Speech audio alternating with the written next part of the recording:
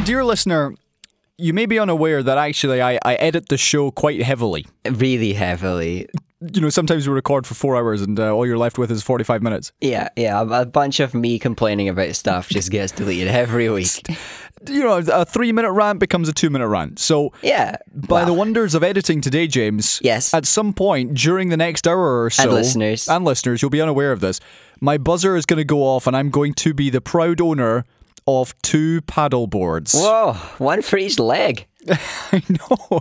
I'm basically like turning myself into one of those Power Rangers Megazords. So rather than just exclusively for like Cam Waters. Right. So just one paddleboard for each leg, and then I'm going to have a paddle in each arm, and I just need some sort of giant head sculpture to complete the look. You've already got a giant head, so it's fine. That's fair enough. And it made me sad inside. I was called Moonface in primary school. Wow, no, it just means you've got a massive brain, that's all, which is obvious because you're skilled. All the kids were just jealous of the fact that me and Dale Myers were the smartest kids in that class by a mile. They were all thick. You had the largest brain. And the largest face. That's it. And a very round face. So you're getting into paddleboarding. Well, you say getting into, like we've done it twice, and both times really enjoyed it. And there have been a couple of times over the summer where... And don't get me wrong, I enjoy like a lazy day, but there's been a couple of days where we're like, what should we do today? Should we do something? And then you think, well, right. If we went out what can we do? and did the paddleboard things, that would be fun, but... If only I was a Megazord. If only I had all the equipment to make myself the threat of Cam Water. And so, rather than just going to like Loch Lomond or Loch Lubnig and hiring stuff every single time, figured, money. Let's just buy them, and then we can go anywhere. You could just pop up to the canal. Right. So then it was, okay, where could we go? Which is definitely a thing people do. And so people go in the canals, someone suggested the River Clyde. I'm not really sure about that one, to be honest.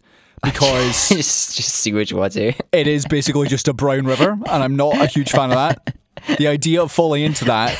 just immediately you're just septic. I'd come out just covered in everybody's DNA, which is only the kind of thing I do on the weekends. So it's something which we would do in lochs around the area, and, you know, if we're going up to the Highlands or... cleaner water.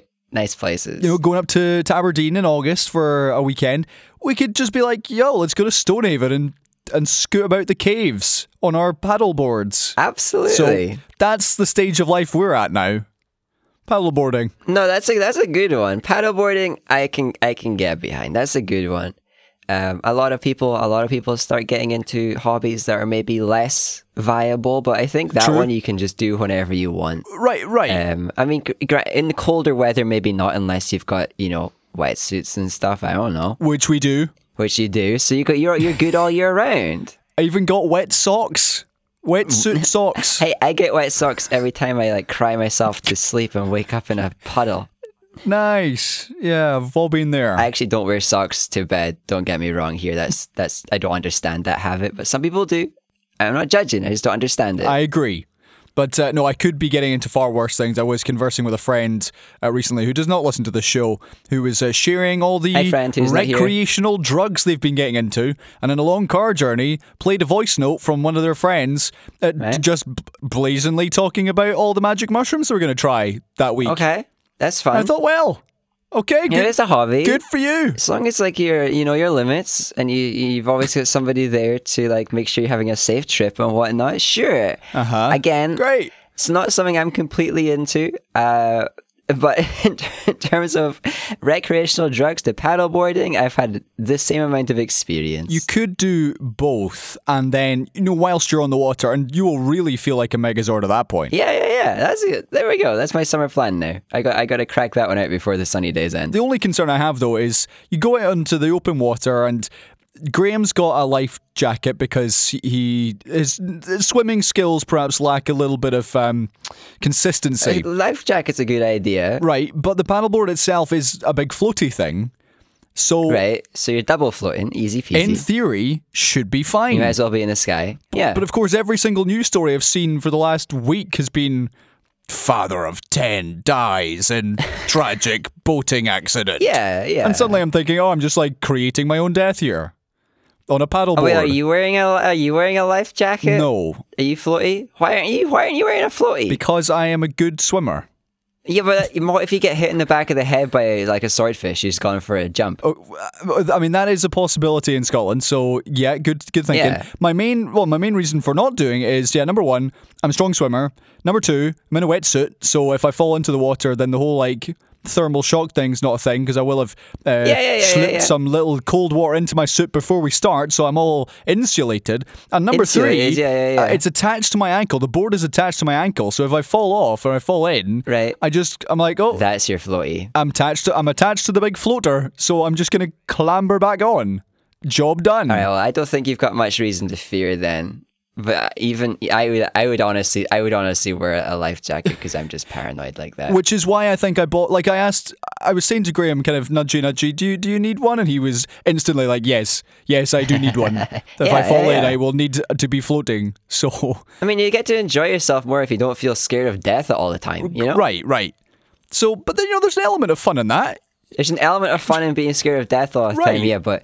Adrenaline. Like if I was going rock climbing, I'd still wear a rope, even though I've never had a slip. Oh yeah, that's fair. But this is the big floaty board is my insurance policy. Yeah, you've got your floaty board attached to you. Solid rope. If, dear listener, I do die in a tragic paddleboarding accident, then you can go back to this episode and say it was entirely your own fault. Yeah. Leave a comment on the SoundCloud. Lamau, what an idiot. Predicted this one. Can't get wrecked.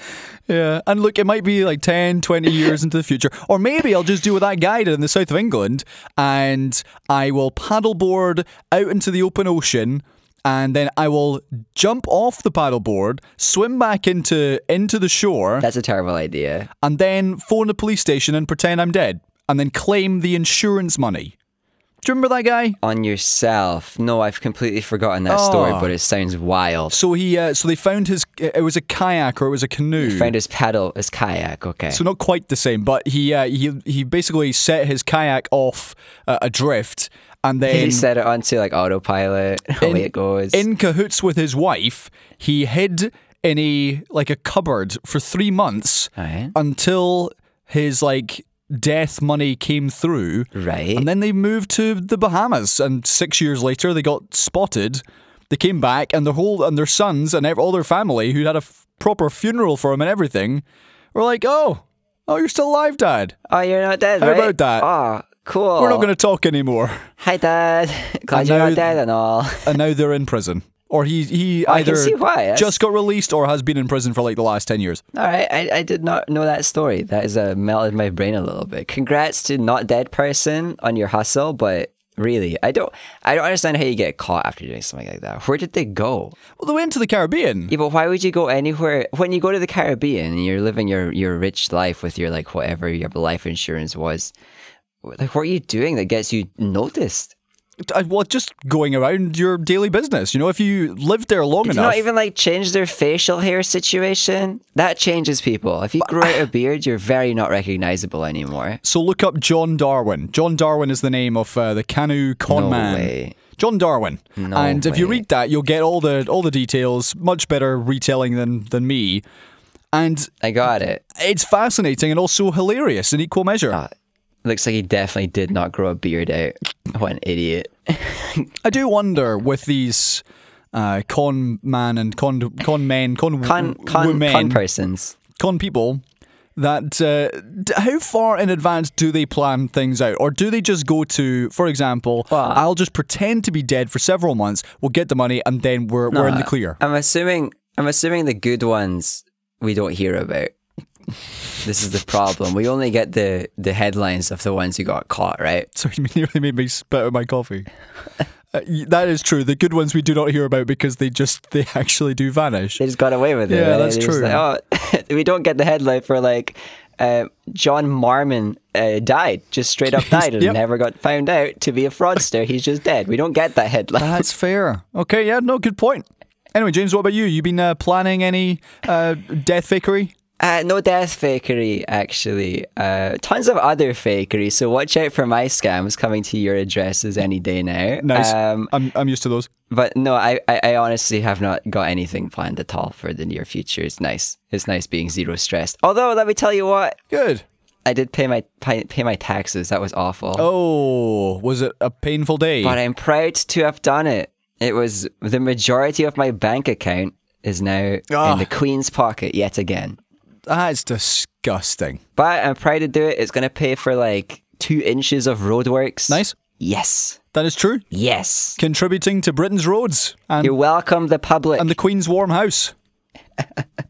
Some of your money has gone to that. Yeah. How does that make you feel? Oh, it's great. It's great. I'm sure it's going to pay back in tenfold in the future when the Queen pays for my heating. Talking of tax, this show is definitely not sponsored by Arnold Clark, you bunch of useless dafties. Nice. I have yet to receive any sort of reminder notices about my road tax, which is coming up, which I knew was coming up, but did think it was weird that I hadn't heard anything. You're a smart lad. And then suddenly, I phoned up DVLA today and they say, oh yes, we don't have any registered keepers off your vehicle. Right. And it turns out, Arnold Clark either have just forgotten entirely about this paperwork that you need to do your road tax, or they've just not bothered to do it. Negligence. And so I have to go to the post office on Monday and pretend that I haven't driven there to then re-tax my car.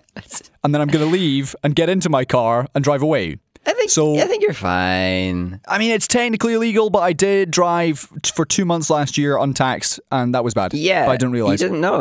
That was on Big Arnold. What a letdown. Well, this one is definitely on Big Arnie. Yeah, I'm not a fan of them at the best of times, but this is just another reason why you should only ever go to Arnold Clark if you are a cheapskate. And then they'll rip you off anyway. Yeah, you still lose. So welcome to the show, which isn't sponsored by Arnold Clark or anybody for that matter, because we are independent. It is, however, sponsored by My Hustles and Scams. Yes. Keep an eye out, but don't keep an eye out in a way that makes you not fall for them. And if anybody fall for them. If anybody has any good ideas of how to fake your own death successfully and get away with it, then you can send them to us. Ideally on a postcard from the Bahamas, seeing as you have successfully carried it out yourself. Yeah, if you can send us a headline that is like you died, but no follow-up headline of but wait, no, they didn't die, then nice, we'll believe you. That's the evidence we need. Yeah. And you can do that at CSOPRaid on Twitter, as some of you have done. CSOPRaid@gmail.com. They already have. Yeah, it's incredible. And thank you for those of you who did get in touch. We did have some agreement with my feedback on Derry Girl. Sister Michael is the name of the character I was thinking of. All right. And yes, people are agreeing that Sister Michael is the best character, and the dynamics between her and Jenny are off the charts. And other people who said that, yes, Derry Girls is a very good show, and James, you should watch it. And why haven't you watched it? I didn't watch it. I didn't start watching it yet. I'm sorry, everyone. Instead, I started watching Succession, which is similar. Nice. It features characters. It features a TV screen. None of them are Irish, though. But they are ancestrally Scottish, which Americans think is like the same. That is true. What season are you on? Have you just started? I have finished season 1 because I started it, and then it did that thing where whoever the provider was like, you've got like 5 days to finish this. It's like, oh no. Okay, well, I now had to finish it really fast. So I did. I finished it really fast. Nice. We'll get to that because Succession is one of my favourite shows ever. I'll just wait till I finish 3 seasons and then I'll review. Okay. Well, dear listener, if you want to get in touch with the show, you can for any reason, be that to agree, disagree, send us a review of something you've watched. You can do CSOPRaid@gmail.com. James, I haven't checked the emails at the moment, so I'm going to do that, and you can tell me how you are. What's happening? I just already said that part though. I'm scamming everyone. Please don't fall. Please fall for it for sure, but don't make it feel like it was deliberate. I want to feel like I'm a legitimate scammer, not just like you're all just give me a little pandering. But aside from that, everything's fine over here. Let me tell you, I will do the usual complaint. I woke up and I had an ear infection. Wow. But I have managed to medicate. I have medicated. I am used to it. I have lived with this my entire life. And it only took me 4 hours to get to the point of just being able to exist and actually talk without hearing a reverberation in my head. Okay, well, thank you for that, James. It does seem like we are back in the trend of you being ill for shows, which is good. The earth is healing. I got it. I'm back. I'm on point. It is good. You know, for a while there, I was running away with like a streak of not being unwell enough to complain about, but I have returned. Nice. Build back better. Yes, like very similar to the actual policy. Yes. Thank you. We've been told that Chris is going to send us a review of Pride, which is the lesbians and gays support the minors movie from a few years ago. Okay. I don't know if that's accurate or not. It might be a joke. I guess we'll find out. But otherwise, Chris, I mean, the gauntlet has been thrown down. It's over to you. Your review. And Anthony, thank you for your review of Kingmaker. We will get to that next week because this show is busy, as always. We'll find out. And lots of actual entertainment stuff to talk about because the San Diego Comic-Con happened. Oh yeah, I forgot about that. Yeah, there were actually more trailers in that than too many. We are here to talk about, but we'll too much to talk about. We'll get to that later on. But James, let's start with what is currently happening in the news in the UK, and this is the news that after Tugboat was sunk, Badenoch boat hit the rocks. Bad vote, correct. We're down to 2 in the running for the next Prime Minister of the United Kingdom, Rishi Sunak. Oh, and it is such a selection. Oh boy. And Liz Truss. It's like somebody's passed the Christmas chocolates to you, but you got the last pick and it's the trash ones.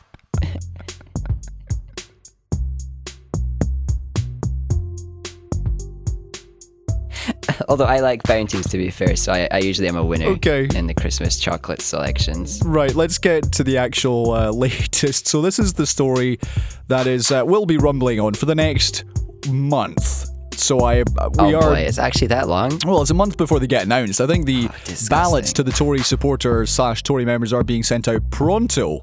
But this is the news that supporters of Liz Truss have accused Rishi Sunak of performing a screeching U-turn by pledging to scrap VAT on energy bills when prices keep rising. So far, Mr. Sunak hasn't promised any tax cuts, and in fact, he's slagged off Liz Truss for suggesting that would be a reasonable thing to do. And then today, which is Wednesday, he's come out to say that actually the 5% VAT rate on household gas and electricity bills, he would end it, as Labour had earlier suggested. I shall end it. What we need is more austerity, boys. So Mr. Sunak's team, in response, have said that he has always been consistent in trying to help families. Well, keep on trying, Mr. Rishi, because it ain't working. Trying is best. It's crazy to me hearing them talk and hearing them slag off the UK. And how everything's just so bad right now, and everyone's suffering, and tax rates are ridiculous, and energy bills are terrible, and everyone's going to food banks, and decent families are struggling. It's like, well, you guys did this. Yep. How come their selling point as the next PM is like, look how bad of a job we have already done. Let us do more, please. But the thing is, everyone's going to fall for it. All the voters they're just going to do it. They're just going to believe it. Like, oh, well, I guess they've got a point. Things are bad right now. We should vote for them instead. Right. Well, just before we get into that aspect of things, this race has been whittled down from something like 8 to 2. Yeah. And what happened last week was that the 5 remaining candidates had their big debate on the BBC. Big old TV debate, yeah. Then they cancelled one of the other ones that was planned because basically the Tories realised they were doing exactly as you said, James, slagging each other off, tearing down the fact that the government for the last 2-3 years has been absolutely useless, 10-12, and knocking lumps out of each other in this debate platform. And then on Monday night's debate on the BBC, exactly the same feedback. Truss and Sunak trashing each other's records despite the fact that we're both in government together. They're just colleagues being like, our team sucks. No, your team sucks. No, we all do. So that's where we're at. And yesterday's debate, which was hosted by Talk TV and The Sun, and had to stop halfway through because the debate, because the host fainted. The host did have a little faint, It's just, yikes. Must have been very hot in there. That is the last we've heard of the two of them. But knows? They had a more, according to this article, conciliatory tone towards the two of them. Oh, they've realised their mistake, yeah. They've realised that actually they are just damaging their own party. They're just so brain dead. It is... I said this 1,000 times, but it constantly surprises me how brain dead the Tory leadership is. Well, just before realize maybe we shouldn't make fun of our own policies too hard. Just before you get into that, then, what's your impression of the two candidates? Because one of these two people will be the next British Prime Minister. Frightening, I know. Yeah, exactly. There aren't enough words to use that actually could summarize how bad things are going to be. They already are bad. Things are terrible, and it's all thanks to the Conservative response to crisis after crisis after crisis. They haven't handled anything well for a decade and more. And it's only going to get worse because what we have is two really, really stupid people, one of whom is quite literally in charge of the economy side of things right now and is saying, hey, the economy is really bad right now. Whoever's in charge of that is an idiot. Yep. And the other one's response is just, let's do what the Tories have done for the last 10 years that has completely failed the country, but let's do it even harder. Maybe if we just do it more, it's better. Rishi and Liz, terrible people. What a flawless return. The edit, unnoticeable. Totally unnoticeable. Okay, so to lay out the two positions, Liz has basically come in and said, hey, we need to cut back on tax. We need to give people tax breaks. Ridiculous.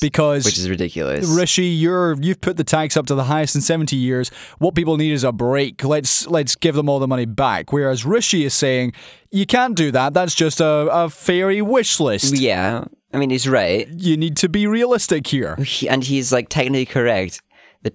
The Tory policy of just lowering a bunch of taxes over and over and over again is a fairy tale. He is right, but his own response is just but hey, I'm Rishi. But the problem is, though, he's losing. She is more popular than he is in the polls at the moment, and she's got the momentum, apparently. What's mental to me is that if you asked her what era of UK history she wants to reflect, what era of Great Britain she wants us to copy paste, I bet the tax rates were mad high on corporations. Yep. And I bet the tax rates were higher than she thinks they were on most people except the very poorest. And she's just cherry picking the working class is being overtaxed, which, by the way, comparatively, she's right. The lower classes are being given the tax burden in the UK so that they can keep taxes on corporation profits down, or on other corporation-related taxes down, and on, the rich people taxes down. So she's kind of right. But if she wanted to point to the part of UK history she liked and that she thinks was the best version of the UK, I bet you all of her friends would be paying a bunch more tax. But the problem is, though, it plays really well to UK voters and Tory members. So all they want to hear is, lower taxes, great, without actually thinking, easy peasy. Hold on a second, how is this actually going to work? And so she'll get... how do we afford anything? So to me, it's almost like saying whatever you need to say in order to get the votes. She's doing that, yeah. Well, what she is doing. Something else she said yesterday was she wants to institute a policy where one police officer attends every burglary.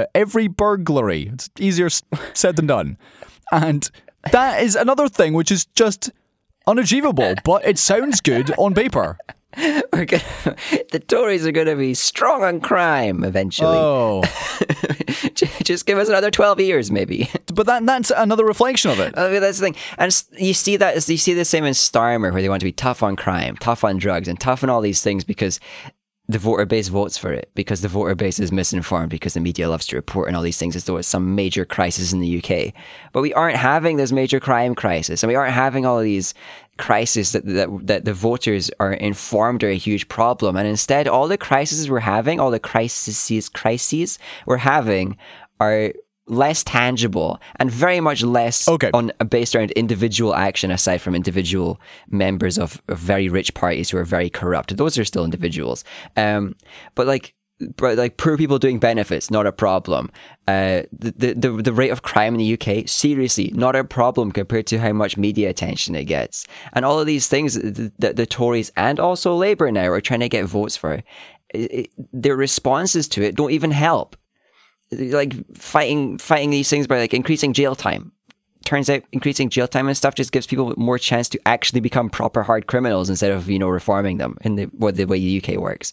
But because those things aren't so easy to sell in the media, we get all these trash idiot takes about what people are going to do to lead the nation to greatness, and it's just going to make things worse. The one final point I want to make about Miss Truss is that she's also said today that she wants police forces to cut murders by 20%. Right, yeah. Responded to by police sources as totally incoherent and ignorant. Have they considered, funding the police better? Not just hiring more, which maybe we need more, who knows? I'm not an expert on these things. I don't really agree with over policing and such things, but when it comes to investigating murders, sure.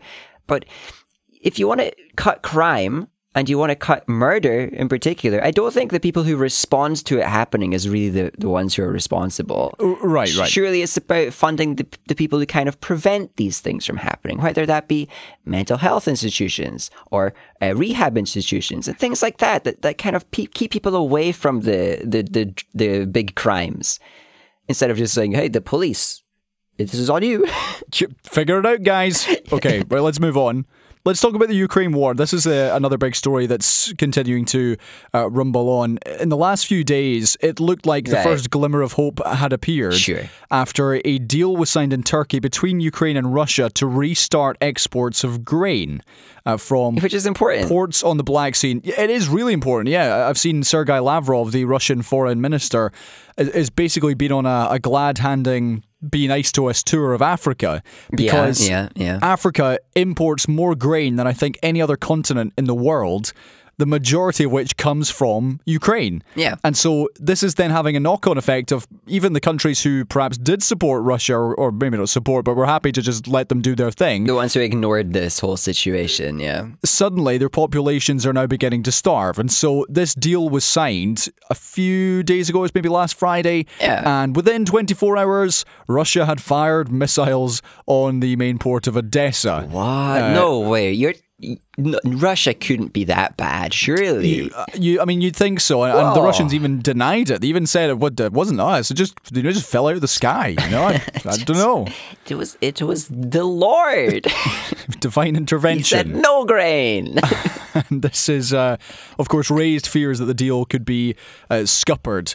And ultimately, you need both sides, particularly the Russians here, to play ball. But it sounded to me like an act of desperation, sabotaging a deal they've made, perhaps realizing that, oh no, wait, this is a good thing for people. It's going to help people. You know what? Let's just blow it up instead.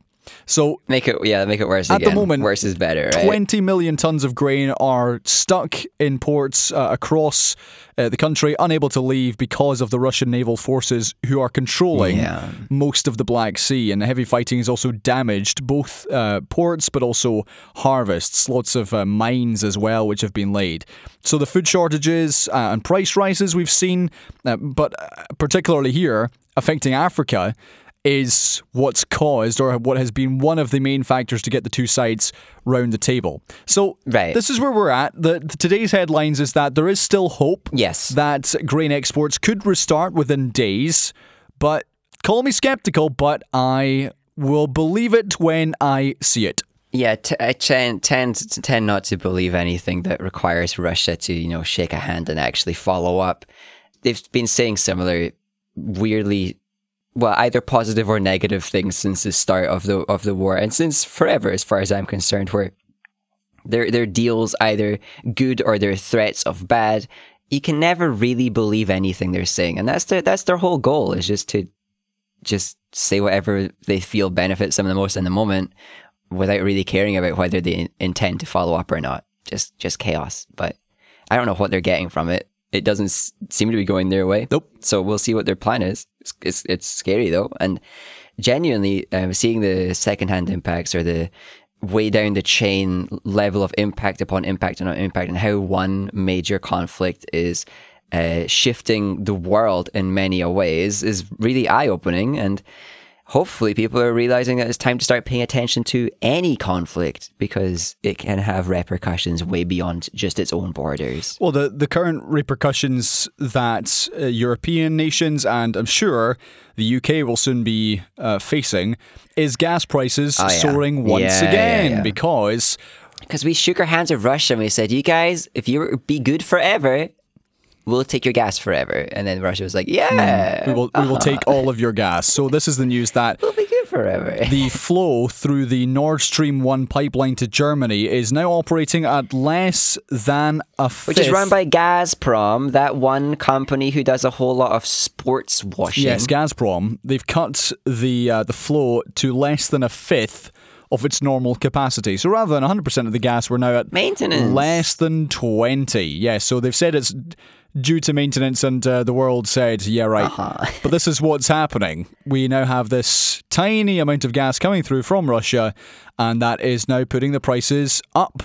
They're now 2% trading above an earlier all-time high. Wow. Which was when Russia first invaded Ukraine. So this is then going to have... Thanks, Joe Biden. A roll-on effect for basically everybody.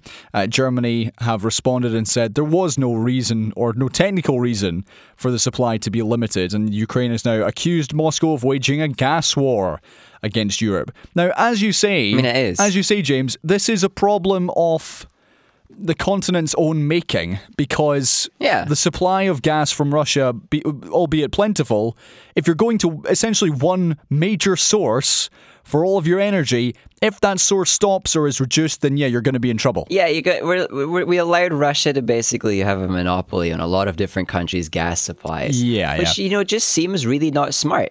But that's great to say right now with a whole bunch of hindsight and in the middle of a crisis. But I feel like people who are smarter than me, who are in charge of these decisions, could have predicted this. And I'm betting they maybe did, but I'm betting that certain politicians were like, nah, no way, we'll keep Russia happy. Don't worry about it. But the silver lining, and it's a very small silver lining because there's a massive war and a massive crisis and a bunch of people either dead or displaced, is that these kinds of things cause huge amounts of innovation and invention and progress and stuff like that. So far quicker than before, we are going to see Europe cut its dependence on probably Russian gas and on other suppliers too, probably having learned their lesson that maybe don't rely on random countries to supply you diligently forever. And instead, build up energy production that is sustainable within your borders. It's getting to the point, though, as you say, where it's more than just a few countries who are being affected now. Oh yeah, this is everybody. Be that food shortages or the rising cost of gas and therefore the heat that we use in our homes. Now, the UK, according to this article, sources less than 5% of its gas from Russia, but still that's enough to have a knock-on effect because if the prices are going up in Europe, they will similarly go up in the UK. Are there certain other companies just put up their prices anyway because they see a crisis to take advantage of? The gas prices in the UK, here's your fact for you, are 6 times higher than they were last year. Wow, I wonder how gas profits are like right now. 6 times. I bet gas profits are tiny because they must be struggling so much to keep the price low. Yeah. There has been, again, just to tie this into the Sunak and Truss debacle, there has been some suggestion of, you guys need to do something or suggest something to help out the families or everybody whose energy bills are going to go up again in October. And basically MPs have said, yeah, you're right, we do need to do something. And that's as far as we got. 100%. We actually should respond to this. We need to help. Yep. And now what? Like, it sucks because then you see the polls coming out of it like, would you be willing to have your day-to-day expenses increase in support of Ukraine? And then everybody who's legitimately too poor to have their day-to-day expenses increase has to say no and look like an evil person. Because they can't afford to have increases. People are like, do you support the war in Ukraine if it makes your budget, your weekly budget increase by 200%? And it's like, well, actually, I can't support that because it would kill me. And then everyone's like, well, you're evil. How dare you be evil? Like all the people who aren't really affected too strongly are, of course, still supporting. Yep. But that's why these responses are so important because the way that the country and the population feels about a crisis obviously matters, because it affects who we're going to be voting for and the policies of the people who are voting for. So if everybody gets exhausted of expensive living becoming more and more expensive, and there's no response from the government, they're not going to support Ukraine anymore, which clearly we need to. That's the right thing to do. So this is a tactic by Russia, of course, and that's the goal, is to make people more war weary, so there's less war support, so that we'll vote for politicians and vote for policies that decrease the war response and then make things easier. So like the Conservatives need to respond to this, and it's not even out of the good of their heart. They need to respond to it because it keeps a crisis getting responded to, which is a bit of no, you know what I mean. I get you, absolutely. Okay, let's move on. One other big story before we shuffle sideways into other stories, like a crab. Wow. More stories, and then guess what? Other stories too. And then other stories with different names. And this is the news that last week in the UK, the highest temperature ever was recorded. 40.3 degrees Celsius. Before it happened, let's just jump straight into complaining about things. The media was cringy and embarrassing, trying to pretend that it wasn't going to be a horrible crisis. The clip I saw, and it was from GB News, so I'm only going to give it passing Fox News mention, was two presenters who were saying to their correspondent, "Oh, it's going to be lovely in the UK. I'm really looking forward to it. Isn't it just going to be so nice? I'm going to go tanning and stuff. Ooh, I can't wait. Everyone's going to like buy ice creams and feel real good." Yeah. The guy was saying, he's like, look, it's all well and good if you're enjoying a summer's day and it's 20 or 21. Yeah. It's going to hit 40 and people are going to die. That's and the prisoner's like, oh, well, hold on, Ben. We want to keep things happy here. We want to keep things cheery. don't mention the people dying. That's not joyful enough. And he responded to say, well, look, this is really serious. You know, if it was like a nice sunny day, fine.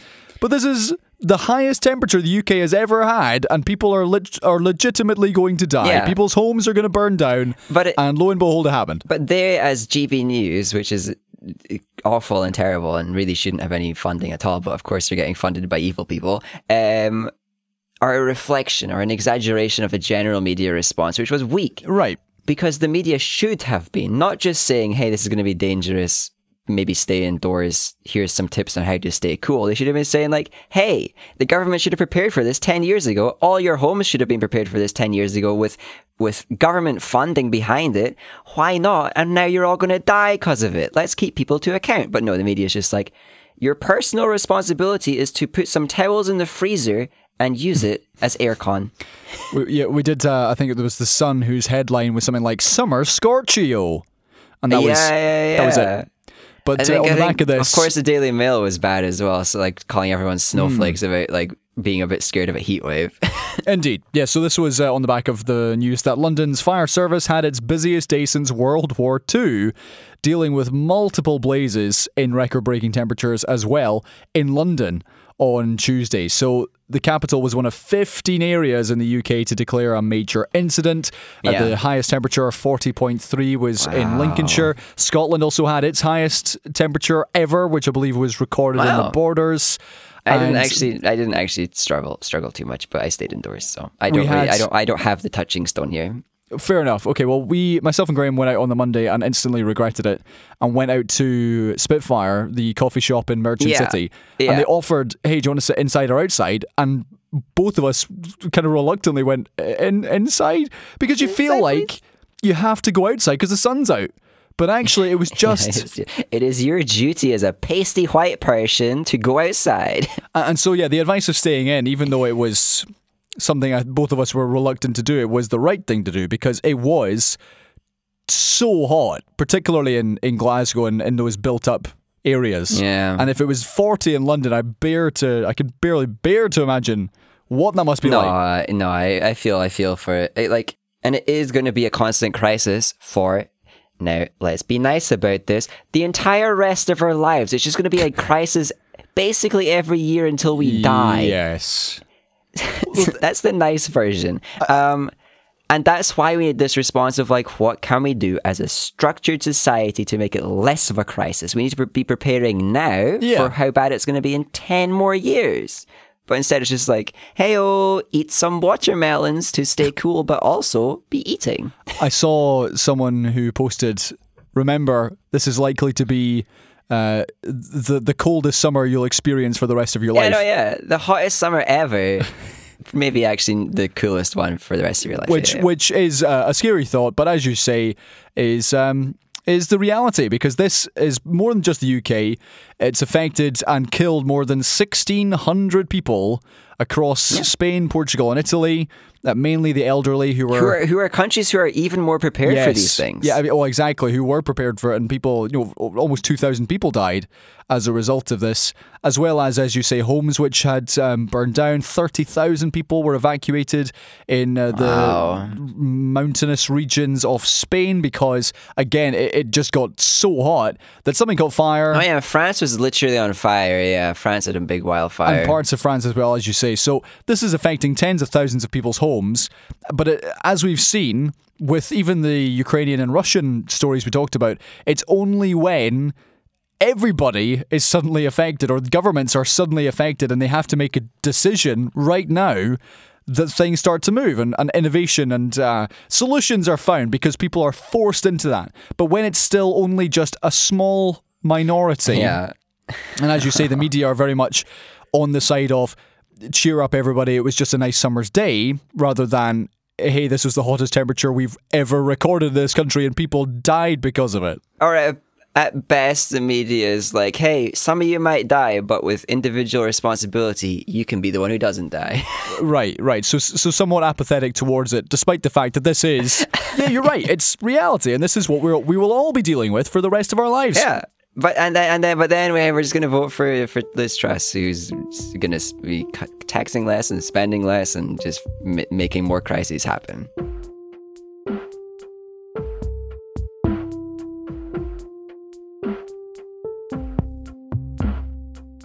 Okay, James, let's move over to, in a surprise on Seesaw Parade, what we've been watching. Because, San Diego Comic-Con happened. We've got movies and stuff to talk about. So let's start with what we've been watching. We both have finished the same TV show. We have. And I have seen the latest Thor film. And you've seen Peacemaker. So I have seen Peacemaker. Shall we start with Stranger Things? Because that is now in full, season 4 on Netflix. They released it in 2 batches, the first 7 episodes followed by the final 2. James, what did you think? It was one of the better seasons of Stranger Things. I agree. But the finale was just kind of bad. Yep, I'm with you on that. That's my review. I mean, I think certain characters had good stories. I think they made a brave decision with the ending. I don't want to really spoil it, but one of the characters who was in very big danger, they didn't just get a jail free card, But I do feel like I just didn't care very much because it was very obvious that the only character who was at risk of losing their life was the new character, who the obvious one somehow needed a redemption arc, even though they were actually a good guy all along. And apparently there was a big deal that they were a coward, but we'd never really seen them be a coward at any point. No. So I didn't really buy that arc as much as I liked the character. I buy that arc, and they were the only character at risk, and it was like everybody else, they're going to just be like in fake danger for an hour, and then the episode will be over. I did like that there was different groups all over the world doing different things, and the storylines didn't feel quite so forced to work together, and there wasn't like weird little walkie-talkie calls to like scheme and plan. It was just people doing their thing, and it actually worked out in tandem.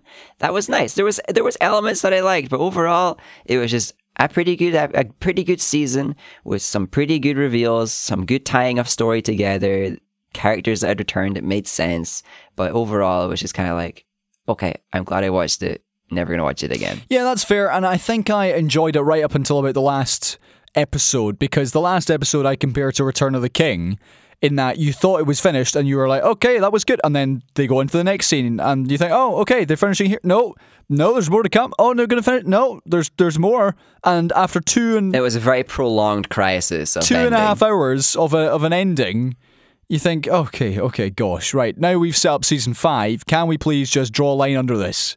It was crazy to me how long the last episode was and not very much happened at all. Right. Thinking back on it. But there's also the fact of the sprawling cast. This show started with essentially the kids and a couple of adults. But now you have got maybe 24 main cast and characters, to the extent that I believe it was the Millie Bobby Brown in a press interview ahead of the show essentially said to the writers, you need to be more Games of Thronesian about this and start killing people off. And they said, no. It's Hawkins. Because we need to give them time to... This isn't Westeros. ...be emotionally invested in the character and to deal with the aftermath of seeing their friends die. So well, no, yeah. It sounds like they're not planning to kill anyone else off, certainly in the same way that we've seen with, the Red Wedding. Well, or previous seasons where they set up a character who seemed to be getting... some investment, and then they died, but then it just happened again, and then the same character died, and they've just gone through the same loop of like, here's one character that we're putting a lot of time into, therefore you know that that's the one who's going to die, and it's like kind of boring at that point. Whereas if they just brought out one of the main cast dead, it would be surprising. I don't think I'd like it, but they do have so many side characters now that are getting so much screen time that giving one of them like some interesting character ending would be great, but instead we just have to keep prolonging all their side stories, like you're saying, and it just inflates how much show there is for overall not much actual plot happening. You know who I miss though? I miss the teacher from season 1. That guy was cool. Why is he not in the show anymore? I don't remember who you're talking about. He had a mustache and he taught them science. Oh yeah, that guy. Oh, what a shame. Yeah. Maybe he died. Maybe he left.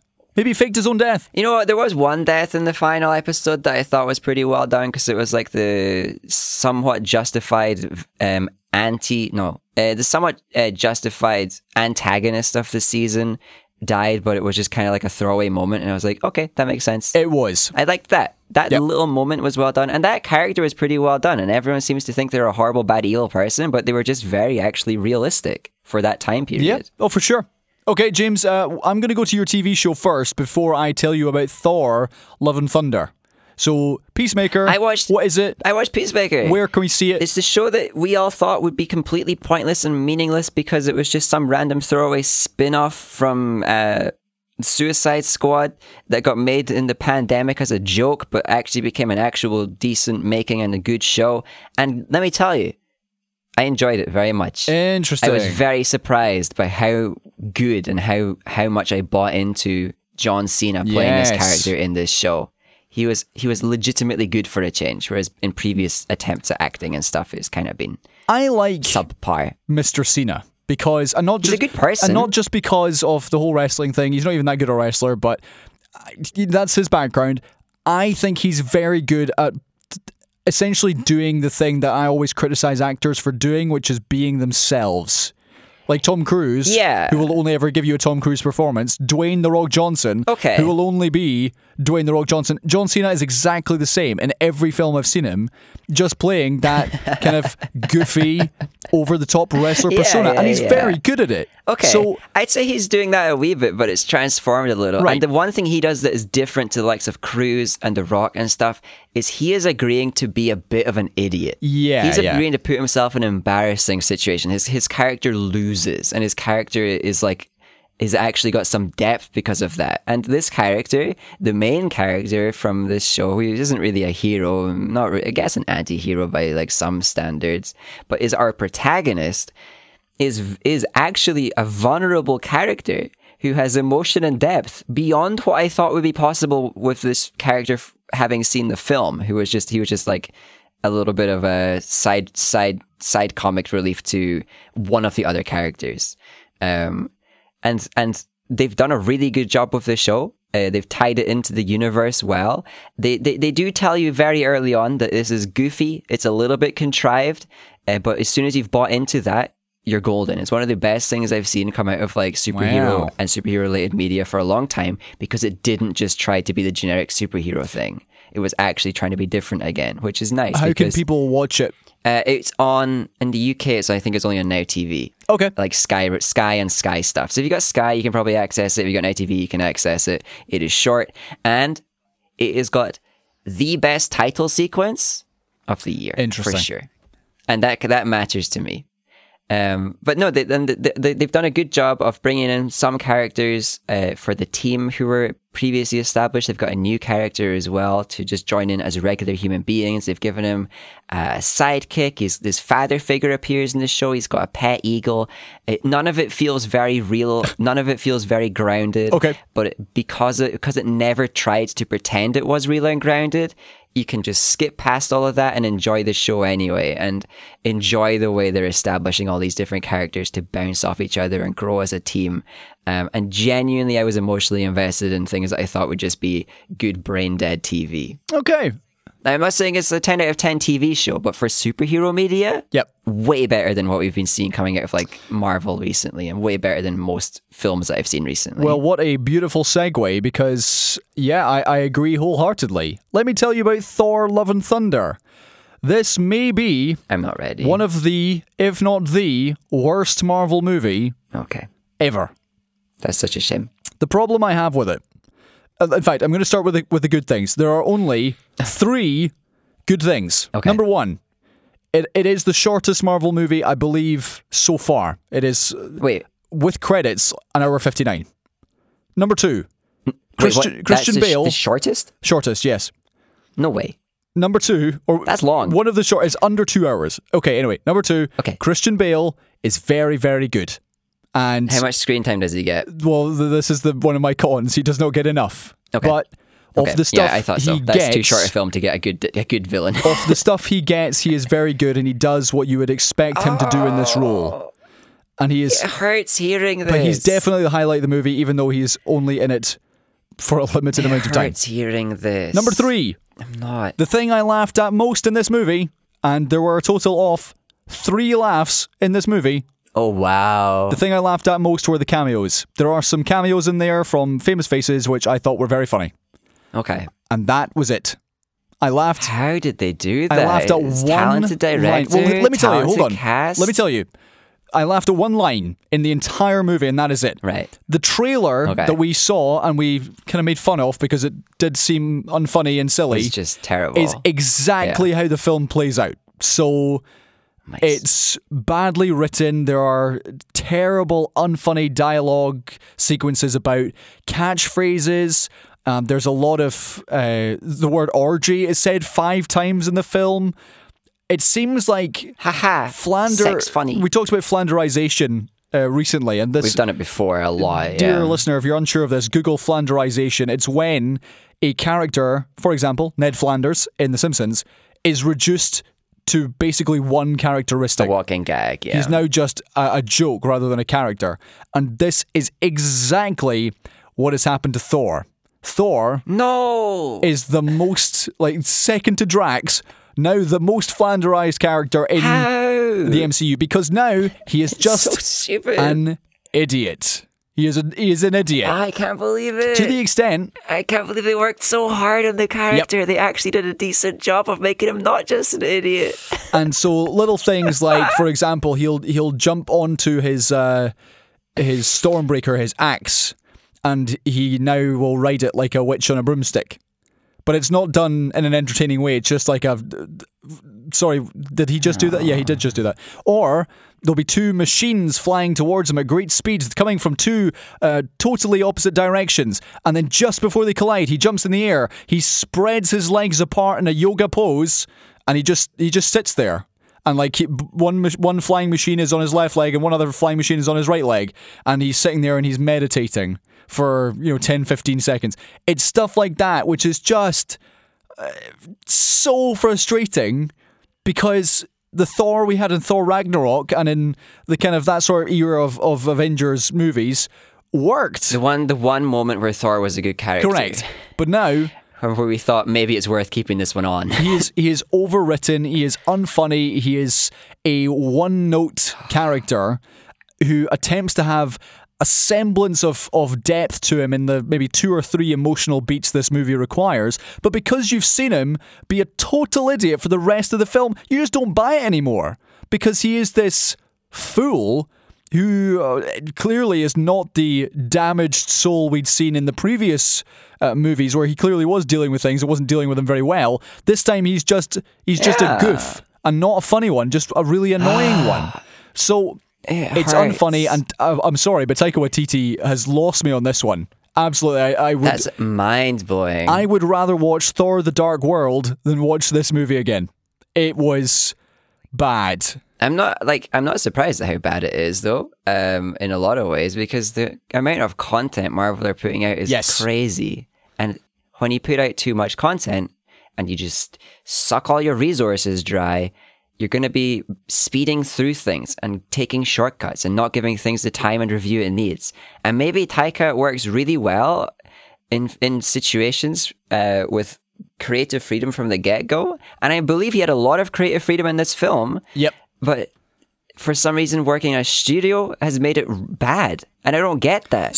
But I gotta say that it will be one of those situations. I don't want to watch this film. I will watch it because I do enjoy trying to understand why I dislike things. Oh, for sure. And recently with Marvel, it's always just felt like they just didn't review anything. They just never took a second to be like, is this part good? They just did it and then committed full. And one of the jokes that they attempt maybe 6 or 7 times is that Thor has giant screaming goats, which would have been funny if it was 2007.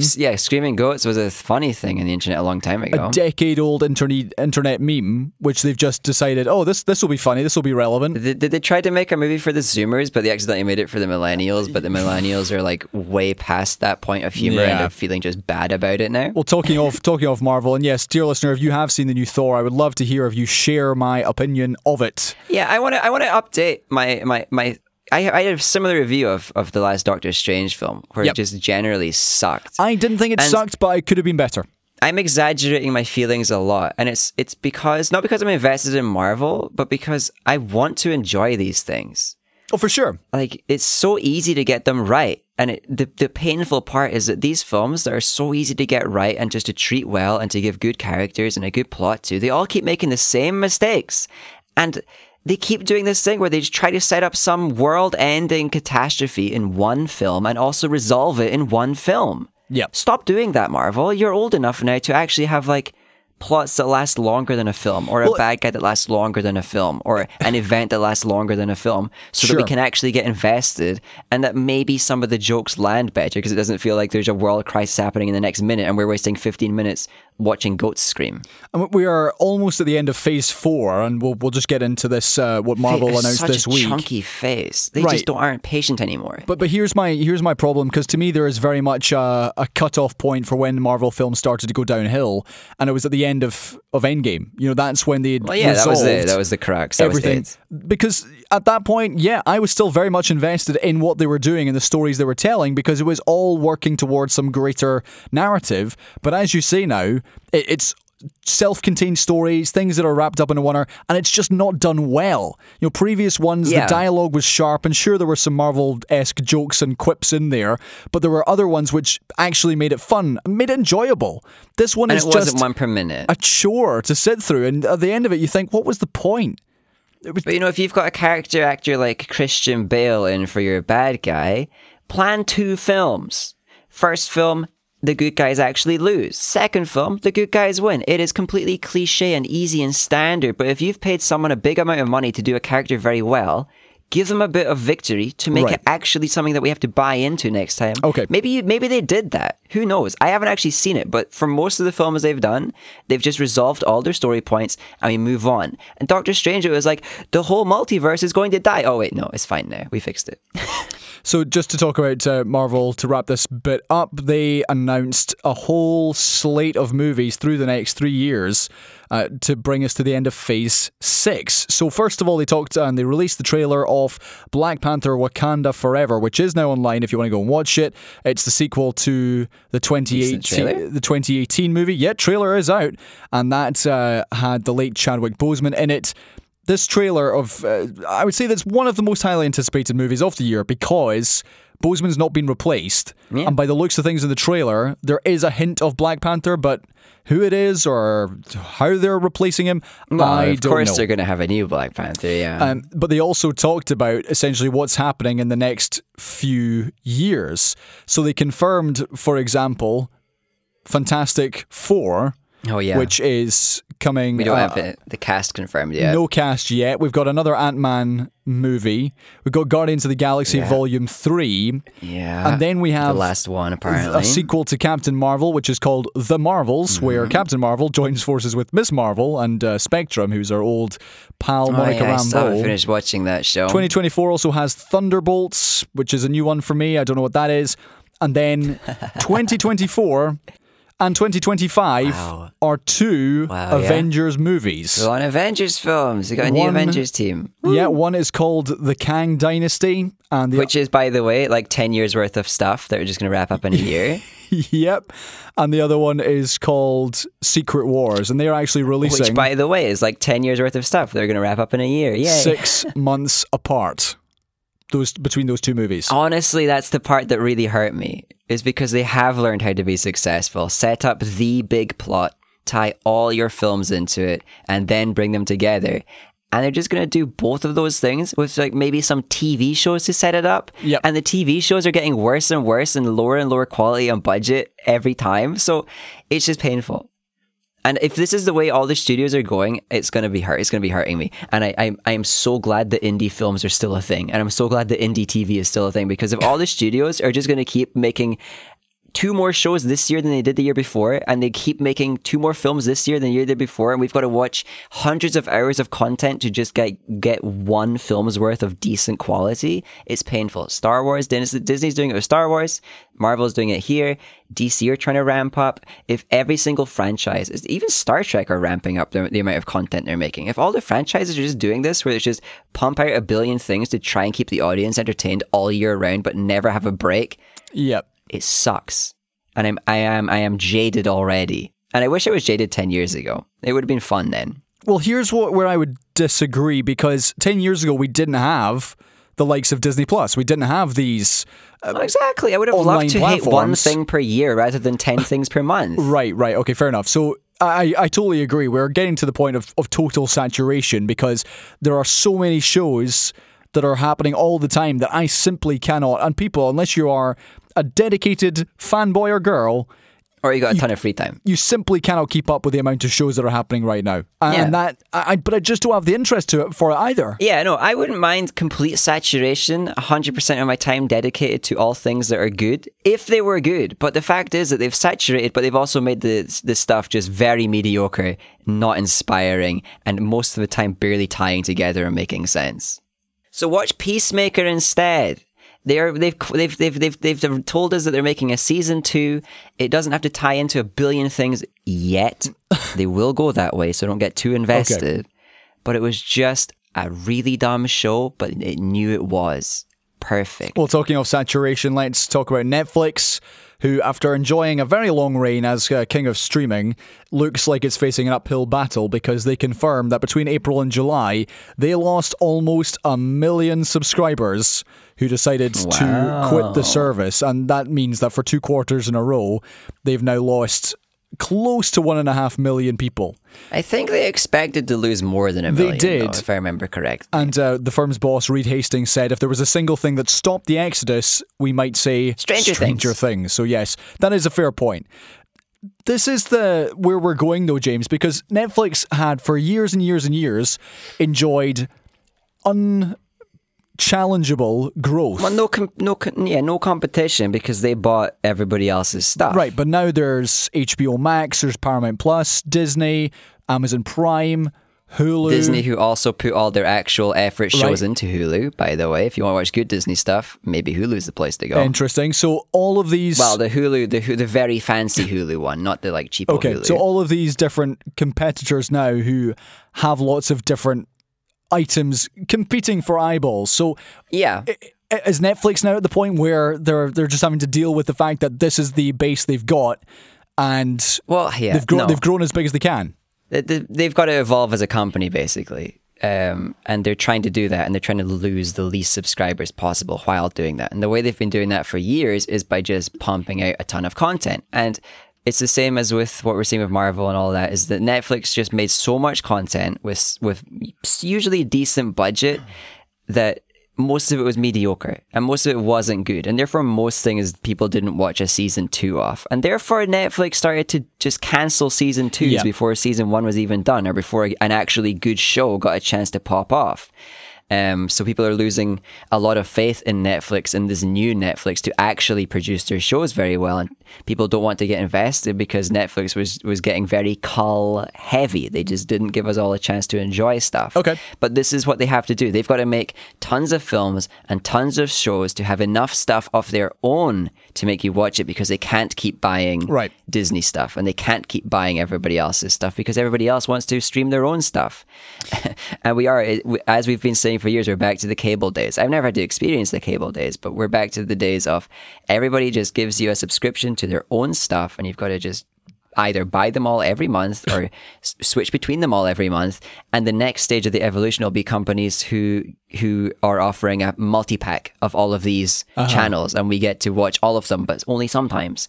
So just interestingly, at this point, what are you doing? Like, what do you pay for, if you're willing to share? What do I pay for? I still have Amazon, but it's because I still feel like I get more good out of it than I pay in, because I use quite a lot of their services, and they're not making money off of me. If they ever start making money off of me, I'm cutting ties. Okay. So I have Amazon. I am on Now TV for now because I wanted to watch a few TV shows, which included the likes of Peacemaker, Succession, and stuff like that. Maybe Westworld season 3. We Own This City is another one, I think. From the Wire developers, devs. I'm speaking game terms.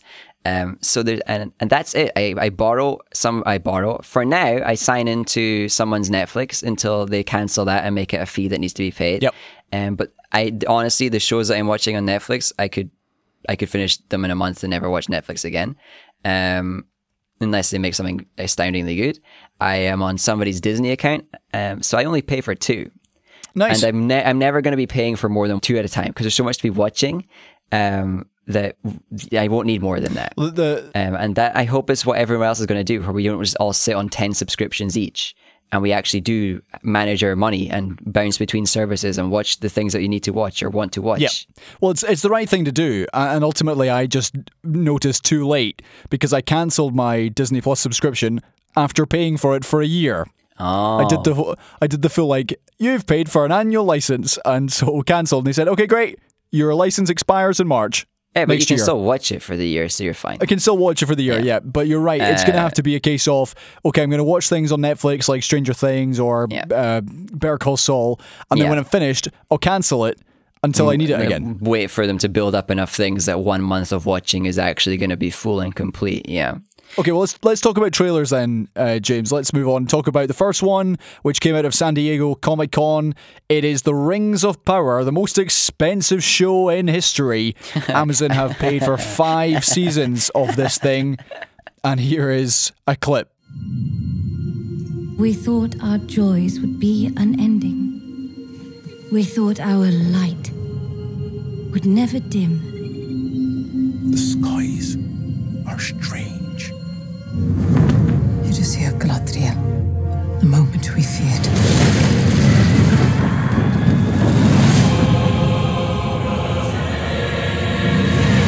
Have you heard of him, lad? Have you heard of Sauron? Why does it not look expensive? Right, so here's my initial thoughts before I pass over to you. It does just look like a BBC adaptation, which hasn't had a lot of money spent on it. And even the CGI, which they have done, doesn't look as good as the movies from 20 years ago. And I don't understand why that's the thing, but how that works. But I guess it's Uncanny Valley? It just feels too fake. Well, yeah, a lot of it will. I am not on board with this show yet. It's not sold me yet. However, this trailer was way better than the earlier one, the teaser. Okay, fair enough. I, as a person who knows the stories of the first and the second age of the Lord of the Rings, which is what this is doing, I'm maybe going to be more upset with the decisions they're making, because they're condensing those things into a very short time span. Okay. And you may remember from previous conversations, we were talking about how they were going to be visiting both ages. Maybe it's like separate storylines that make sense when you watch them together, but are spanning thousands of years of time. No, they're trying to condense thousands of years worth of time into like a generation or something like that. So it's going to feel cheap for me. I don't like some of the character decisions. I feel every time I see who I think is Elrond, the elf, I don't want to believe that it's Elrond because he's got like some cool little short haircut and it feels so wrong. A lot of the costuming just feels cheap, like you're saying. A lot of the set design just feels cheap, like you're saying. It feels kind of small and it feels painterly in not a good way. It feels like someone's gotten a really good film camera and tried to make it work on a micro set instead of like actually having a full set and stuff like that. So I'm not sold on this. I'm probably going to watch it. I'm probably going to enjoy it, but I don't think it's going to knock me out of the park. Don't think it's going to knock it out of the park. I don't think it's going to be a 10. I don't think it's going to be great. Okay. But hopefully it will keep people interested in The Lord of the Rings, and maybe we'll get a good film of some story eventually in the future. It's my investment in all these things. I watch all the Marvel things for maybe eventually we'll get another good film again. I'll watch all Star Wars because maybe we'll get a good film eventually. Same for this. I'll watch this and then maybe in the future there'll be something I actually enjoy, is my bet. Okay, let's move on to another trailer. This is another franchise, or maybe a franchise starter, Dungeons and Dragons. Wow. Honor Among Thieves. This stars Chris Pine and other famous people, including Michelle Rodriguez and other people whose names I've forgotten. Here's a clip. Okay. Truth be told, we helped the wrong person steal the wrong thing. We didn't mean to unleash the greatest evil the world has ever known. But we're gonna fix it. So how do we pull that off? Figure it out over a drink? Probably best. James, I don't really know what to think of this because this is not what I expected.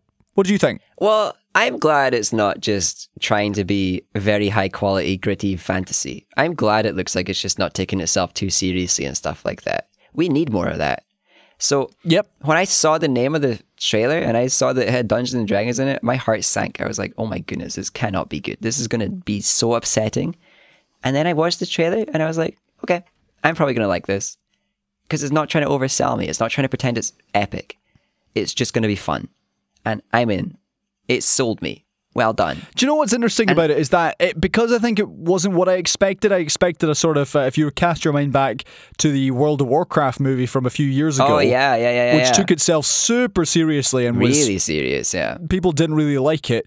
I expected more of that, but it just seemed like a fun time in this trailer. So it might actually turn out okay when people realize, you know what, this isn't to be taken seriously and it's just there to be enjoyed. Yeah, and it looks enjoyable and it looks well executed. And surprisingly, it looks like they've cared enough about Dungeons and Dragons in general, the setting, the like characters, the monsters and stuff, that maybe there's going to be some enjoyment for the nerdy folks who are watching it. So I hope they've balanced all of that very well, and it is actually enjoyable, and it's not just a well edited trailer. And I think that Chris Pine playing a leading man bard character in a fantasy setting is flawless. That's the perfect decision. It's excellent casting. Okay, one final trailer before we... He did look 1 billion years old, though. I didn't recognize him for a bit.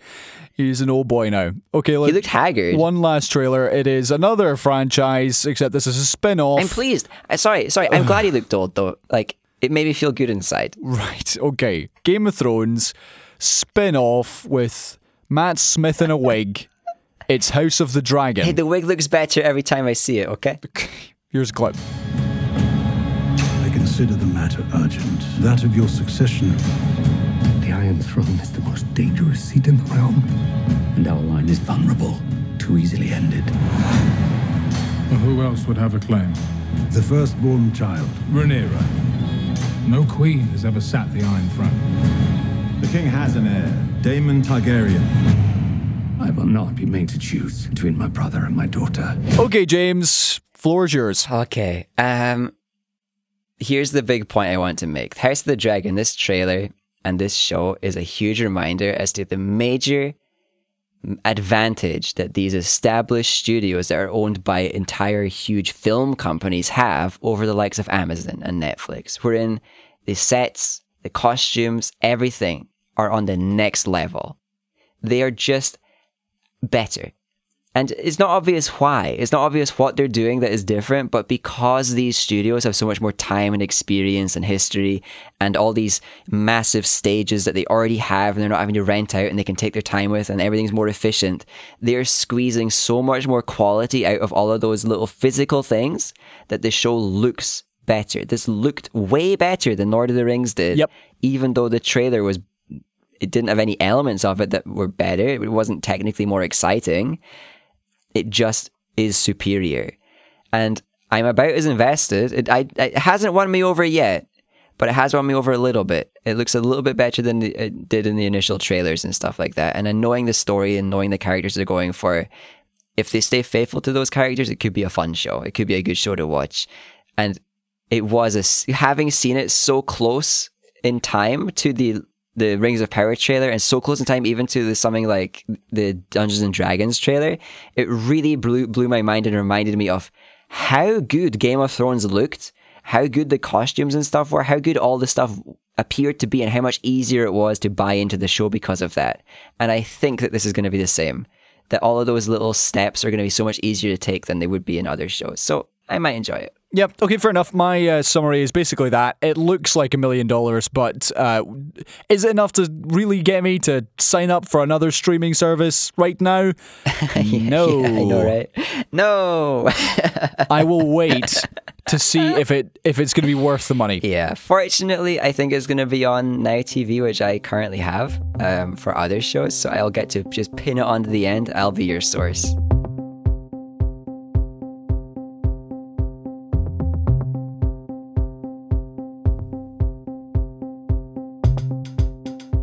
Okay, James, 3 quick-fire stories to take us home. Let's talk about Boris Johnson once again. Yay! This is the news that, and dear listener, this was news to me, the Metropolitan Police have admitted they didn't send questionnaires to Boris Johnson over Partygate gatherings. So they're either just bad at their job or corrupt, right? One of the two. They said they'd be sending out questionnaires to everyone at the parties. They concluded their investigations without even sending Boris Johnson in questionnaires about some of the parties that people got fined to attend. So surely They're either just really, really bad at their job or corrupt. And either way, we need to change the system. Yeah. So once again, this was a story which was largely ignored by mainstream press. Downing Street had previously said that Johnson did not receive police questionnaires relating to some lockdown events, as you say, James, ones that other people were fined for. Yeah. But this revelation on Monday is the first time the Met Police have admitted they didn't send the Prime Minister questionnaires for certain events. So this is off the back of the Good Law Project, who took this to court I love that. Alongside Brian Paddock, the Liberal Democrat peer and a former senior police officer. And in a document summarising the Met Police's response, the force said it could confirm no questionnaire was sent to Johnson for 2 gatherings in 2020. It confirmed it did send one in relation to one in 2021, and he received a single £50 fine. So, James, as you say, it's crazy. Either it's incompetency or it's corruption. Which is it? Like, I don't see a third. Maybe one of you out there, one of you clever listeners, can tell us what the third option is. But surely there's no decent reason for Boris not to get the questionnaire when other people at the very same premises did. Absolute insanity. But as you say, welcome to the world. Yeah, and the UK. Well, welcome to people supporting the Tories when they don't deserve it. Okay, let's go stateside and talk about Steve Bannon, and then we'll finish up with Donald Trump. Wow. This is the news that Steve Bannon was found guilty of contempt of Congress for ignoring a subpoena from the House Select Committee investigating the January 6th riot. So this is... Why would he ignore it, though? I don't know. This is the Justice Department who took Mr. Bannon to court over the fact that he refused to cooperate with the legal subpoena, and after 2 days of hearing evidence and testimony, the jury reached a unanimous verdict on the 2 charges of contempt. Apparently, Mr. Bannon's team said that he didn't realise that it was a legal thing, and he thought it was just optional. Oh, I bet they didn't tell him it was like. I bet they didn't tell him at all, and that he doesn't. That he didn't just ignore them. And it's nothing to do with the fact that Mr. Bannon played a serious role in the events of January 6th. He's not like trying to just hide things and hope that it moves on. No. Accident. So this is one where, again, I'm sure it's a good thing that he's been found guilty of contempt. Well, yeah. But what does that mean? Is he? I don't actually know. Is it a small fine? Does he have to pay going to prison? I don't know. It would be nice to know. I should check. But, it is another big name in the Trump circle and the Trump allies who got to investigate everything, has got called to be a witness and then didn't, and now he's getting in trouble. And that doesn't mean that he's not going to keep getting investigated. This is a different trouble. He's guilty of something else while also still being a part of the investigation over Jan 6 and all of that stuff. So there is momentum here. We are seeing potential for justice if only America's system can step up. Okay, and one final story for this episode, and it's the news that Donald Trump is back in the headlines again. The US Justice Department are examining his actions over the attempts to overturn the 2020 presidential election results. According to US media, federal prosecutors have asked witnesses directly about the behavior of the former president. So far, they're yet to open a criminal investigation into Mr. Trump himself, but this is, of course, off the back of all these witness statements and the hearings we've been seeing happen at the Senate. So this is one massive criminal investigation into a whole bunch of stuff, and then finally we've reached the point where we've confirmed, or where they've confirmed happily publicly, that something directly tied to Trump is being investigated, whereas before all the things that were released was like associates of his and contacts of his. So we are again seeing movement, and it's the same. It's just, what on earth does it even mean? I mean, I think it's a good thing, I think. Yeah. But is Trump going to go to prison? No. Yeah. I don't think he will. I get the feeling that they had to announce, hey, Trump's a wee bit investigated, but not really yet, but maybe actually going to be criminally investigated soon, because he might be announcing that he's running soon, right? So they're going to get out. Yes. They're going to get out before that and say, hey, Trump is involved with this criminal stuff, and we're saying it before he's announced, so that you can't just tell us that it's a response to him announcing. But I don't know. It's the same. Like, surely it can't be that hard to find something he's guilty of, but it's going to take a decade, and then he's going to be dead, and then he doesn't ever get punished. Yeah, there was a lot that was said during those January 6th hearings. We had another one this past week, which showed a whole host of things, including the very dramatic footage of the Vice President Mike Pence being escorted within feet of the rioters who had stormed the building on January 6th. So there's a lot of really damning stuff in there. And according to the testimony from various people, including White House staffers, his own children, he did nothing. He just sat there and watched the TV. Right. Yeah, at the very least, he's negligent. But we all know that. Right. We all know how much of a part he played. It's just about how much of this can be proven to the degree that you can get him in like actual legal trouble for it. The unfortunate thing, though, and nothing I want more is to see people actually held accountable, because then it won't happen again so easily. Well, the problem is this just plays into any 2024. Oh yeah, it does, totally. Run-ups, because ultimately we are a year away less from when people start their campaigns, and so. If he is still, and he will still be in some way, shape or form in the headlines, either running himself or still challenging the 2020 results as fraudulent, of course there's going to be candidates who put themselves forward and say, oh yeah, I totally agree. It was stolen.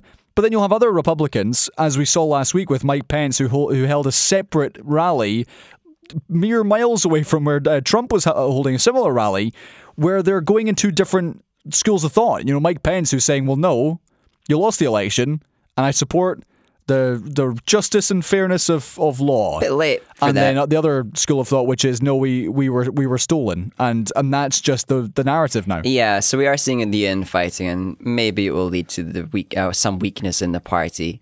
That's the one thing that conservative leaning parties always seem to have an advantage on, is that they have a little bit less infighting, because generally they want to just push things back a bunch of years, and that's very easy to agree on, whereas what to make progress on is harder to agree on. So if we are seeing more infighting in the Republicans, it is actually a sign that maybe there's a hope that even someone like Biden has a chance. Sorry, that was so hard to say. Even the least inspiring Democrat has a chance of like victory. Because they're all very not inspiring and they need all the help they can get. So if the Republicans can fight and help them win, good on them. Okay, James, I believe that is time up. We have come to the end of the show. Thank you very much for all your thoughts, your participation, your interesting analysis and insight. And dear listener... Wow, you're overselling this, but I appreciate it. If you have any of the above, or perhaps none, let us know anyway. seesawparade@gmail.com, at seesawparade on Twitter. And James, thank you very much. We'll see you next week. Has your brain got so few neurons that you can count them on 2 hands? Please get in touch. We'd love to hear from you. And James, next week. Let's do it. Next Wednesday. Bye.